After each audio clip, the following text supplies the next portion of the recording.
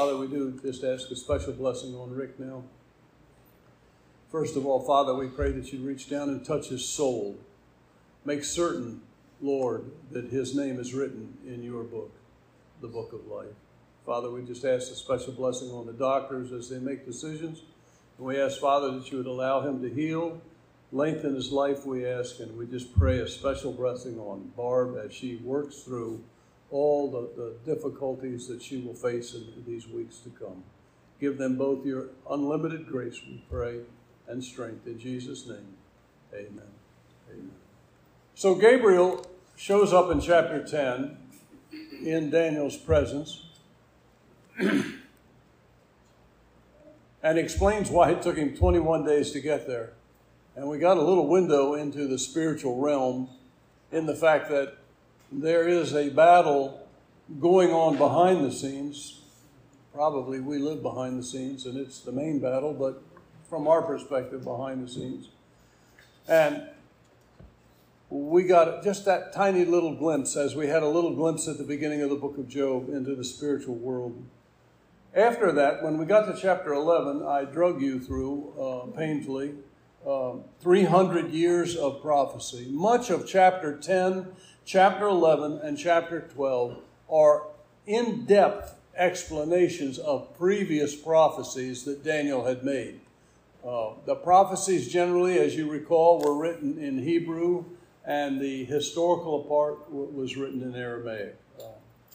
We covered many of the wars, but not in as much detail, probably in too much detail, but not in as much detail as the Lord covers it in Daniel chapter 11. It's just a remarkable telling. I started to say retelling. That would put me in the liberal camp. A fourth telling of events that were to come from the time of Daniel until the coming of the Lord Jesus Christ.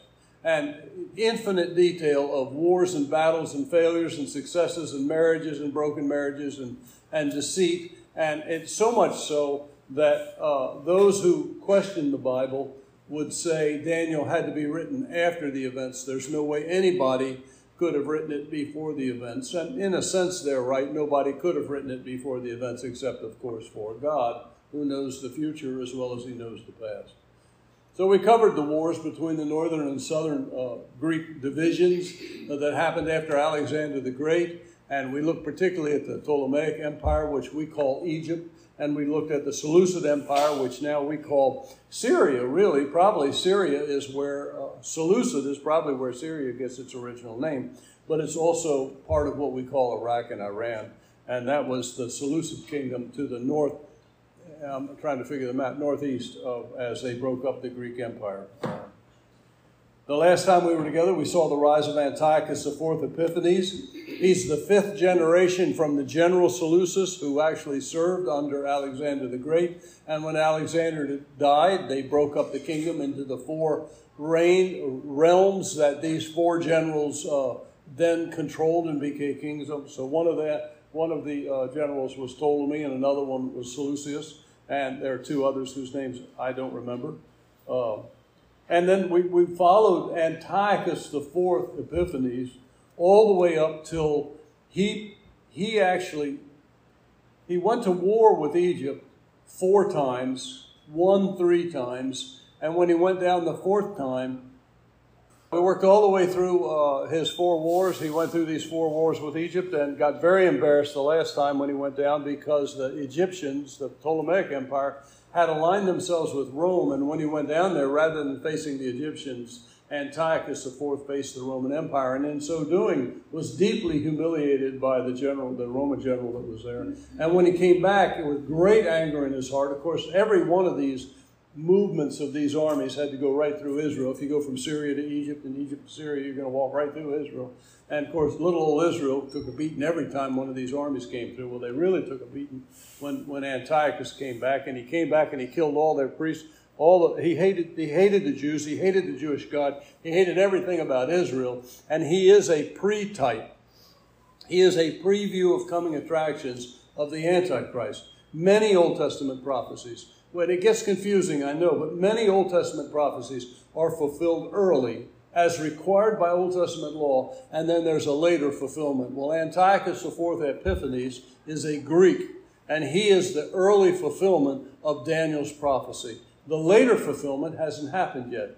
So after Antiochus, another 150 years passes. Jesus comes on the scene. Matthew 24, Jesus says, "When ye shall see the abomination of desolation spoken of by Daniel the prophet," and you go, wait a minute, that already happened 150 years ago. No, it didn't. It did happen 150 years ago, but it's going to happen again. And that Antichrist, that Antiochus, is going to be the one we call the Antichrist, and we think he's going to be a Roman. So you've got to keep the two straight. One is a Greek, which happened before Christ's day, and the other is a Roman, we think, that hasn't risen to power yet. So this prophecy takes us right up through the time where Antiochus offers a sow on the Holy of Holies, kills all the priests, sets up his own priesthood, and generally just destroys Israel, which resulted in the Jews revolting in a revolt that the Maccabean family started it, so it's called the Maccabean Revolution. And that actually won their freedom from Greece when the Jews rose up against Antiochus. He actually pushed them to a point too far. I wonder, as I look at our current events, what is going to be our point too far? How are we going to know when it's time to act? I don't know the answer to that, but I certainly know the question will. So we're now poised, as we finished up 3 weeks ago, we're now poised for the Great Tribulation, The prophecy goes from Antiochus. I'm in verse 35 of chapter 11 of Daniel. And by the way, if you want to put a little marker in Revelation chapter 12, Revelation 20, and Matthew 24, I'll be reading from all of those chapters. I'm not all the chapter, but I'll be reading from all of those chapters as I go along. And I didn't set up a PowerPoint, so you have to do your own finger work this time. I'm sorry. Revelation 12, Revelation 20, and Matthew 24, as well as Daniel chapter 12. That's where we're going to be jumping around from. So at Daniel chapter 11 and verse 35, the prophecy skips from Antiochus to the one we call Antichrist. It skips the entire Roman Empire. It skips the entire church age. It skips the rapture. It skips I forget the word for it. It skips the first half of the tribulation, and it goes right into it goes right into the Great Tribulation. Jesus said, and the first half is called the beginning of sorrows. That came to me, thank you. But then the second half is called the Great Tribulation. We skip the beginning of sorrows, and we go from the abomination of desolation in Daniel with Antiochus to the abomination of desolation with Antichrist. We skip that, dare I say, 2,000 years. That puts us in the crowd that is involved in this thing, which it certainly seems to us, So this prophecy now, you'll notice the phrase in Daniel 11:35, until the end times. Many will be tried and tested, and it's kind of this blurs all these future events together until the time of the end. And when you see until the time of the end, that's where the prophecy skips all the way up until the time of the end. And it's clear because as you read those prophecies in Daniel chapter 11, this is what we did the last time. When you read those prophecies in Daniel chapter 11, it was clear they were not about Antiochus IV. They were about Antichrist. It wasn't about the Greek Empire losing control of Israel. It was about the world losing control of itself to Satan's head guy, the one we call Antichrist. Probably not a good name for him, but we call him that. John said there's many antichrists in the world, so it's very confusing. But there's one that we as Christians, particularly premillennial Christians, usually refer to as Antichrist, and that is the beast of Revelation chapter 13. Anyhow, so we're now poised for the Great Tribulation, and we pick up our chapter in we pick up chapter 12 in verse 1. That was the introduction. Bring you up to speed. And at that time, we're only going to do 3 verses today, Lord willing. Be lucky to get through that. And at that time shall Michael stand up, the great prince. We only know the name of 3 angels, and one of them now is the devil. We know Michael, we know Gabriel, and we know Lucifer. That's it. We don't get any other names that I know of in the Bible. There's only 3 named. And of course, Gabriel is the guy that keeps carrying messages back and forth. He's the one that came to Mary and said, "Whoa, have I got news for you?" And Michael is the one, anytime Israel is in trouble, he stands up for Israel. So that says here, at that time shall Michael stand up, the great prince which standeth for the children of thy people. So apparently, he's apparently an archangel, but we don't know that. There's so much we don't know. He's certainly a very powerful angel, and he's apparently assigned to protect God's people. Now, does that mean Israel, or does that mean all of God's people? We don't know. I hope he stands for us as well, but I don't know that. He's never visited me. I would ask him. No, I wouldn't. I'd be afraid to speak. And for the children of thy people, and there shall be a time of trouble such as never was. So you know, we're now talking about the Great Tribulation. There'll be a time of trouble such as never was, since there was a nation ever to that same time, and at that time thy people shall be delivered. You know, Paul says, and then all Israel will be saved. There's this promise that at the end, God will deliver and protect his people, Israel, during the Great Tribulation. That's great news if you're Jewish. If you're a Gentile and you get saved during the tribulation, that's bad news, because when he can't get to them, he comes after us.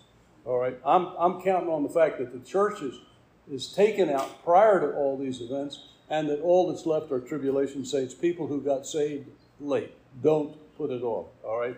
Everyone that shall be found written in the book. You know, when Paul says all Israel, he didn't mean all Israel as in every Jew. He meant every Jew whose name is written in the book of life. That's what Gabriel is saying here. Now remember, this is the second abomination of desolation. Jesus said it would mark the beginning of the Great Tribulation. And Jesus was the one that said the Great Tribulation will be the worst the world has ever seen. Now, what's going to happen as we jump into this is we're beginning to look at this battle from the spiritual side. So if you would turn to Revelation chapter 12, I'm going to begin reading at verse 7, Revelation 12 and verse 7. It appears that Michael stands up because Satan's going to attempt to overthrow God in heaven. Whether or not he's actually lost his mind or lost it many, many eons ago, I don't know. But he somehow thinks that he's going to control God and take over heaven. Michael then leads a counterattack, and the result is that Satan is cast out of heaven. There are those that think that's already happened. There are those that think that hasn't happened yet. I'm one of those that thinks it hasn't happened yet. But I'll tell you what, the more I watch the news, I wonder if he's not in full force down here. Verse 7, and there was a war in heaven. Michael and his angels fought against the dragon, and the dragon fought against his angels and prevailed not. Neither was there a place found any more in heaven. I can't think of anything more frustrating than attacking God, and he sends one of his angels to whoop you. You know, it's like sending your little brother. You know, Satan is not going up against God. He wouldn't stand a chance. He will actually when we get to the end, but he's not yet. God is going to vaporize him. But he didn't even stand up against the Lord Jesus Christ. Jesus said, Michael, take care of my light work. All right. And he prevailed not. Neither was a place found any more in heaven. And the great dragon was cast out, that old serpent called the devil and Satan, in case you don't know who we're talking about, which deceiveth the whole world. His name is also the deceiver. But he was cast unto earth, and his angels were cast out with him. Now, if we read Job correctly, at one point, or at least at some point, and we don't know what point we're in, but at some point, Satan apparently had access to heaven and could come and go and sit in on the business meetings and make comments and snide remarks, and those days are over now. The real trouble begins when Satan lands on the earth and has just a little time left. Jesus tells you in Matthew 24 and verse 22, don't turn there, if the time of this trouble is not cut short, nobody would survive. Now I'm going to keep reading in Revelation chapter 12. And I heard a loud voice saying in heaven, now has come salvation and strength and the kingdom of our God and the power of his Christ. For the accuser of our brethren is cast down, which accused them before God day and night. So we know the accuser of our brethren, we know that who's speaking now is the church. The church, at least the elders of the church which are in heaven. And they overcame him, speaking of the tribulation saints. And they overcame him by the blood of the Lamb and by the word of their testimony, and they loved not their lives unto death. The three things that's going to give tribulation saints power over Satan is their faith in the Lord Jesus Christ, that the blood of Jesus saves them from their sins. There's nothing we can do to save ourselves. All we can do is call on God. And it's the blood of the Lord Jesus Christ shed on Calvary that becomes the basis of our forgiveness. God can't forgive us just because he wants to. The law requires that some blood be shed. Jesus shed his blood so that we might be able to come to him and easily find forgiveness through putting our faith in the Lord Jesus Christ. These are the tribulation saints that are being spoken of here in verse 11, Revelation chapter 12. They overcame him by the blood of the Lamb and the word of their testimony. When they got up to stand before their judges and their trials at their executions, they said, I believe in the Lord Jesus Christ. He died for my sins. It was their faith in his blood and their testimony that caused them to be saved, and they loved not their lives unto death. Our understanding is that millions and millions, at least hundreds and hundreds of thousands of tribulation saints will give their lives for the cause of the Lord Jesus Christ during the second half of the Great Tribulation. Therefore rejoice, ye heavens, these are the elders going on, and they that dwell with them. Woe unto the inhabitants of the earth, for the sea, for the devil has come down unto you, having great wrath, because he knows that his time is short. I made this note a few times back when we went through this book. I said, imagine that Jesus said this would be a time of the worst trouble the Jews had ever seen. You know, that's one thing if you say that about the United States. Probably the worst thing we ever saw was the Civil War, at least so far. And now I hear they've revised the estimates of those killed in the Civil War to 700,000. But that pales in comparison to anything that Israel has been through. When you say it's the worst that the U.S. have ever faced, that's one thing. I mean, that's bad, but that's just one thing. But when you say it's the worst that Israel had ever faced, and you realize they have been under satanic attack ever since God called Abraham out of Ur of the Chaldees, they've been under satanic attack. And you think about the Egyptians, 430 years, and the final solution in Egypt was to kill all the firstborn males. We'll keep the girls, but just kill all the boys. Great idea, Pharaoh, you know. And then Assyria comes in and carries off the whole northern tribe. We call them the lost tribes of the house of Israel because they've never found them yet. There's people all over the world that have Jewish blood in them because Assyria, when they took these people captive, would force them to intermarry and intermix with other cultures. And these Jews from the northern tribes were the first to be carried off in captivity, and they were spread all over the then known world by the Assyrian Empire. And I haven't done it yet, but my wife did, that thing where you test your blood and you see how many ancestors you have, and lo and behold, she has Jewish in her blood. No kidding. There's part of the lost tribe right there, down there, taking care of our junior church, you know. It's pretty cool. I don't know about me. I'm afraid to put my name in for fear I'll be accused of 200 or 300 murders somewhere. Then you think about Assyrian captivity, and then you move on down just a little bit later as the Babylonian captivity, where most of the southern tribes were slaughtered, and those that were carried off into slavery. That's Daniel and his tribe. 70 years under them, and then a full restoration. And you think, well, finally we got our nation back. We've had a couple of bad experiences, right? But now we've got our nation back, and here comes Alexander the Great. Hallelujah! He's going to conquer the whole world, and once again, they're slaves to another Gentile power, and they finally shake off the chains from Alexander the Great under his general's fifth generation grandson. And along comes the Roman Empire. And when Jesus comes along, they're still in bondage to the Roman Empire. The Roman Empire destroys their nation and drives them all over the world. They have yet to find any freedom at all. And you have to chuckle with that Pharisee when Jesus said, if the Son shall set you free, you will be free indeed. And a Pharisee said, what are you talking about, teacher? We have never been slaves. And I'm thinking, don't they teach history in Jewish school? I mean, are you kidding me? The question is, has Israel ever been free?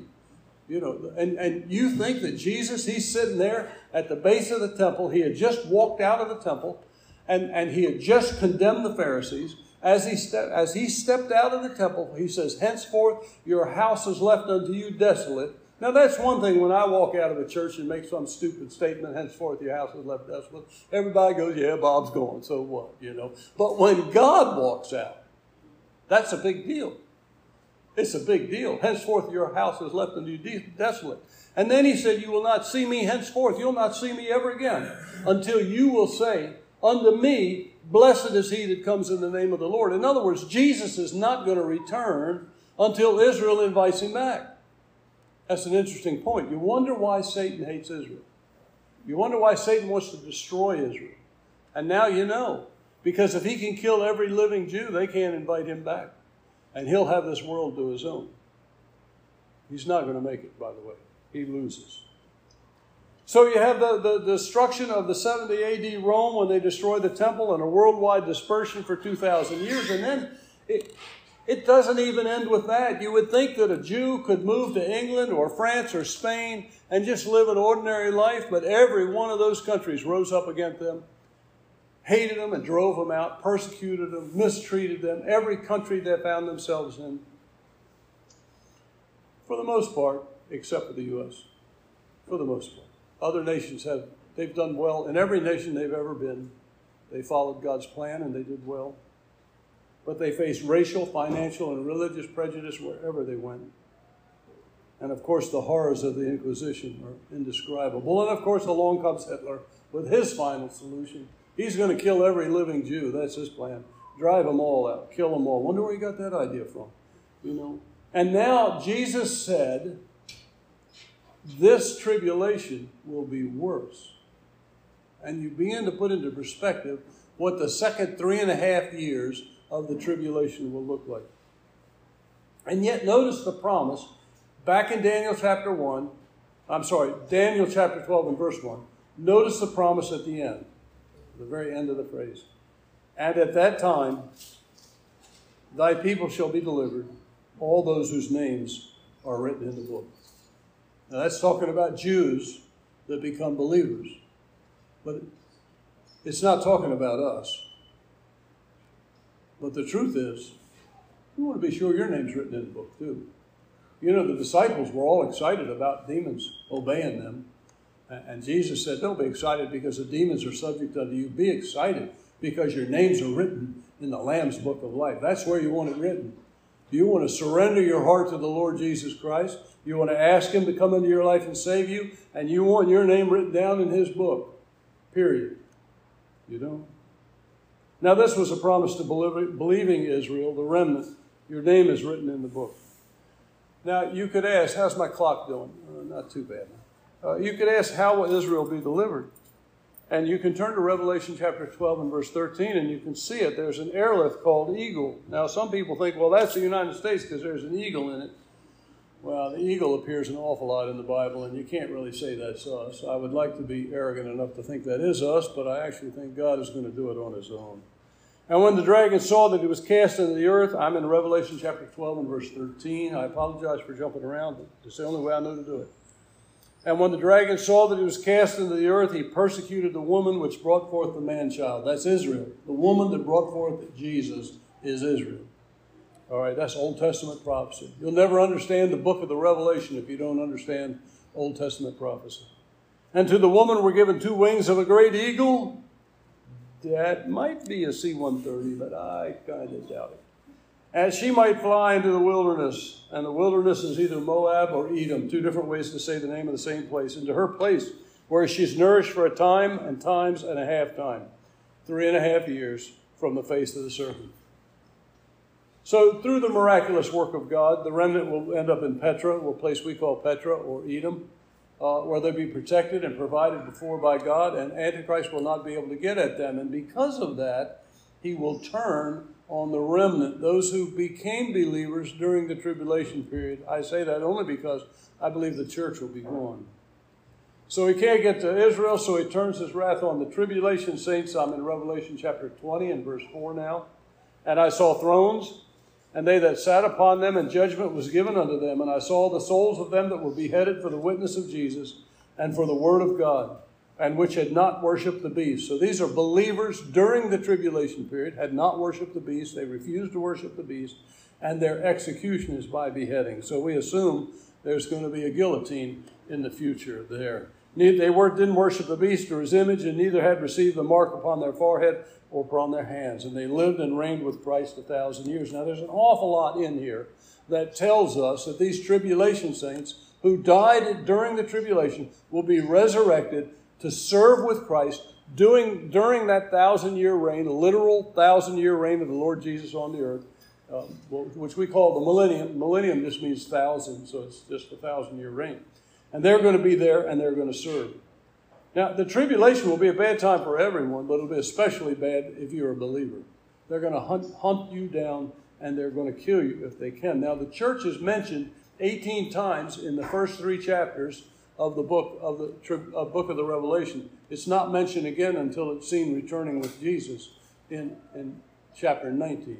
So we believe the church is gone, and these tribulation saints are a different group of believers, not Southern Baptists. It's those, I believe, who come to faith after the rapture, but before Jesus returns. The point of this passage, of course, is their death is not to be feared. Actually, they'll be raised to serve with Christ for the millennium. They won't miss anything, except if you're not saved now, or if there is no rapture, and you find yourself in the tribulation, do not be afraid to die. Dying is actually a benefit because you get out of the worst of it and you're raised again to serve during the millennial period. And verse 2, roaring through Daniel, as it were, and many of them that slept in the dust of the earth shall awake, some to everlasting life, and some to everlasting contempt. People say the resurrection is not in the Old Testament, but it's everywhere in the Old Testament. It's everywhere in the Bible, the resurrection. Sleep is the catchword that Jesus used to describe believers who died. And many of them that slept in the dust of the earth, they've been buried, shall be awake, they shall rise. The promise, as unbelievable as it is that we're going to die. If we're not alive at the time of the second coming, we're going to die, and we're either going to be cremated into dust, or we'll be put in a box where we'll slowly turn into dust, and we'll be buried in the earth, and at some point, that dust is going to be raised again. Now, how God does that, I don't know. How he called light from darkness, I don't know. How he turned dust into light the first time, I don't know. But the fact is, that's the promise, that it's consistent all the way through the Bible. Every book of the Bible has promises that we can trust. 2 resurrections here prophesied, some to everlasting life and some to shame and contempt. One will be to life, one to shame. The Bible does not teach annihilation of the soul. It teaches you're either with God or without God. As simple as that. It's not a question of whether you'll make eternity. You don't have to pray for eternal life, in a sense, because everybody is going to be alive eternally. What you have to pray for is that you're living in the right house. You want to be living with Jesus and God. See, we'll all be resurrected. There's 2 resurrections. The first resurrection will be at the beginning of the 1,000-year period. And it says they live and reign with Christ 1,000 years. The second resurrection will be at the great white throne judgment, when the lost, the condemned of all the world will stand before the Lord Jesus Christ and be judged. Now, I'm in Revelation chapter 20 and verse 4 now. I saw the souls of them that were beheaded for the witness of Jesus. Wait a minute. I messed myself up here. Sorry, I talked ahead of my notes here. Yeah. Verse 20, chapter 20 and verse 5. But the rest of the dead, that's the lost world, the rest of the dead, chapter 20, Revelation, verse 5, live not again until the 1,000 years were finished. The tribulation saints will be raised as we will be in our eternal bodies to go through the millennial period serving with Christ. We'll have work to do. We'll have jobs. I don't know what they'll be. It's probably based in part of how well we did down here, but that doesn't sound too good for me. So I'm just going to say I don't know. But the rest of the dead, that's the lost world, live not again until the 1,000 years were finished. This is the first resurrection. Now try to imagine you've been in hell now for 2,000 years, and all of a sudden you're standing before the Lord Jesus Christ. I can't imagine the experience of it. You're standing there with thousands upon thousands and thousands upon thousands of people who are all lost. And you're going to stand trial for your behavior on the earth. I can't imagine. I saw a great white throne, and him that sat on it, from whose face the earth and the heaven fled away, and there was found no place for them. That's verse 11. And I saw the dead, small and great, stand before God. And the books were opened, and another book was opened. Now, I've heard, I don't know if anyone can prove this, but I've heard one book is the book of the law, and that is every time you violated the law. Oh, my. And the other is the book of works, and that's every time you did something good. And people like to think, well, if my good outweighs my bad, I might make it in. But then it says, and another book. And the other book is the Lamb's book of life. So the purpose of the judgment is to show you how you violated the law and how your works cannot undo the wrong that you've done. It's as if I were a murderer and I stood before the judge and he said, Bob, you've been convicted of murder. How do you plead? And I would say, well, Judge, I only killed one person. Well, that's enough. One is enough. One violation of the law is enough. There's no amount of good works that will undo that. What matters is, where's my name written down? If my name's not written down, so keep reading on this thing. Book of life, I lost my place, sorry. I saw the dead, small and great, stand before God. And the books were opened, and another book was opened, which is the book of life. And the dead were judged of those things which were written in the books according to their works. And the sea gave up the dead which were in it, and death and hell delivered up the dead which were in them. And they were judged every man according to their works. Had to be their works because they never accepted Jesus. See, the judgment will have to be based on works. But it won't work. It won't work. There's no amount of good works that can undo the wrong that we've done. And death and hell were cast into the lake of fire. This is the second death. Preachers have often said, you're either born twice or you die twice. You have a choice. And whosoever was not found written in the book of life, that's where you want your name written. That's what Daniel said. You want your name written in the Lamb's book of life, was cast in the lake of fire. Verse 3, Daniel chapter 12. We're actually going to finish the first 3 verses of Daniel. And the clock is finishing me. And they that be wise shall shine as the brightness of the firmament. A lot of us, as new Christians, memorize this verse. And they that be wise shall shine as the brightness of the firmament, and they that turn many to righteousness as the stars forever and ever. What is wise? It's interesting to note here that the wise will shine, that is, they reflect light. It's a word, shine, is a Hebrew word, the firmament, which describes the atmosphere around planet Earth. And if you've ever been out in space, I'm assuming most of you haven't, you'll see that the Earth glows because of the sun's rays striking our atmosphere. That's the brightness of the firmament. That's written by someone who lives outside of our Earth. See? The wise will shine as the brightness of the firmament. There'll be a glow about you from the light of God shining on you. Now, this passage says, and they that turn many to righteousness, and I'm assuming that's talking about soul winning, as the stars forever and ever. So for the soul winner that turns many to righteousness shines like a star, but the wise shine like reflected light from God. And I know this is probably Hebrew parallelism. It's a poem. It's a poetic form of writing. And probably both things are true for us. Hopefully we're both soul winners and we're both wise. So we reflect the light of God, but as soul winners, we also emanate God's glory. As Moses, when he came down off the mountain, those that win others reflect the glory of God. I don't think it means they reflect their own glory. I think it just means they reflect the glory of God. It was so bad when Moses came down from the mountain, they had to put a paper bag over his head. They couldn't stand to look at him. He was glowing so much. Actually, they put a veil over his head because it was annoying people that he glowed so much.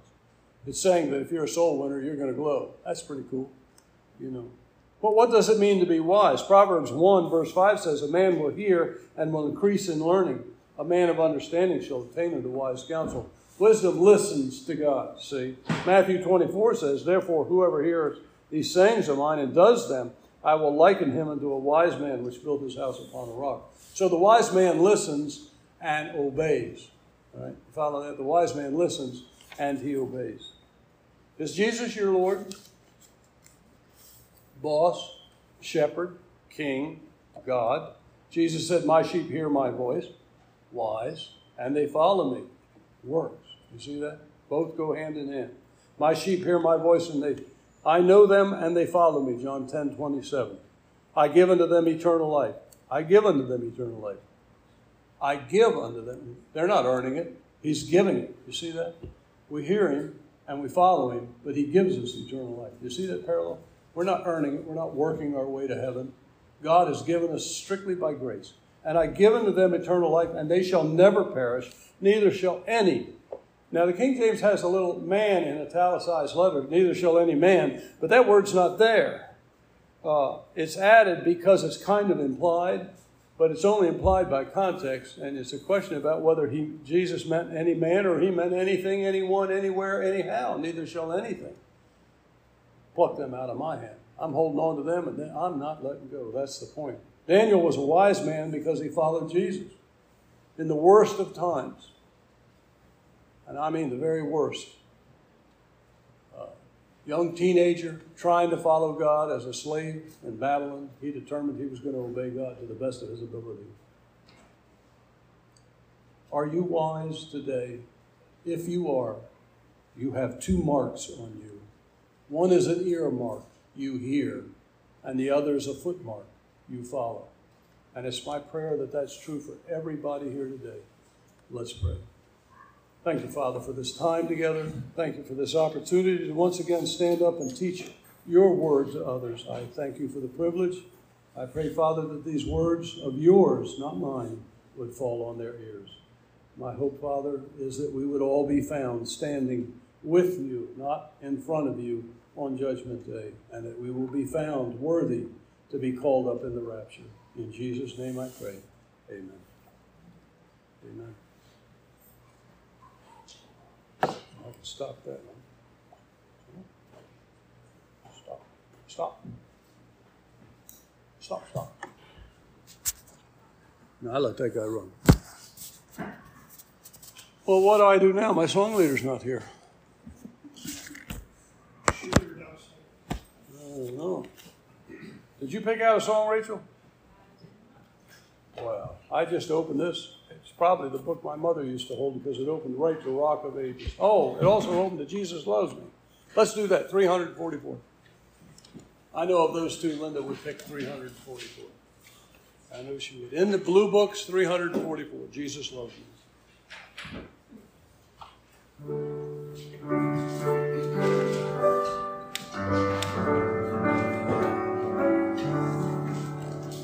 Jesus loves me, this I know, for the Bible tells me so. The little ones to him belong, they are weak, but he is strong. Yes, Jesus loves me. Yes, Jesus loves me. Yes, Jesus loves me. The Bible tells me so. On the last, Jesus loves me, he will say, close beside me all the way. If I love him when I die, he will take me home on high. Yes, Jesus loves me. Yes, Jesus loves me. Yes, Jesus loves me. The Bible tells me so. Father, as we go from here, we pray that you would go with us, that you would watch over us, and that you would prosper us in our work. We do pray for those at the language school this week and in the weeks to come, that you'll give them great patience and courage to face the mountain of work that stands in front of them and to face it with grace and power. We pray you'd give them good memories and that you'd work with them. Lord, we pray too for those that are about to travel. I think of Rob and many others as the summer's upon us and we're all running to and fro. Father, I pray that you would keep us safe as we run around and as we travel. And Father, we wouldn't leave without committing ourselves to pray for Rick. We just ask, Father, that you would give him great courage during this time, that you would be very real to him, and that his soul would be encapsulated in the love you have for him. We pray these things, Father, in Jesus' name. Amen.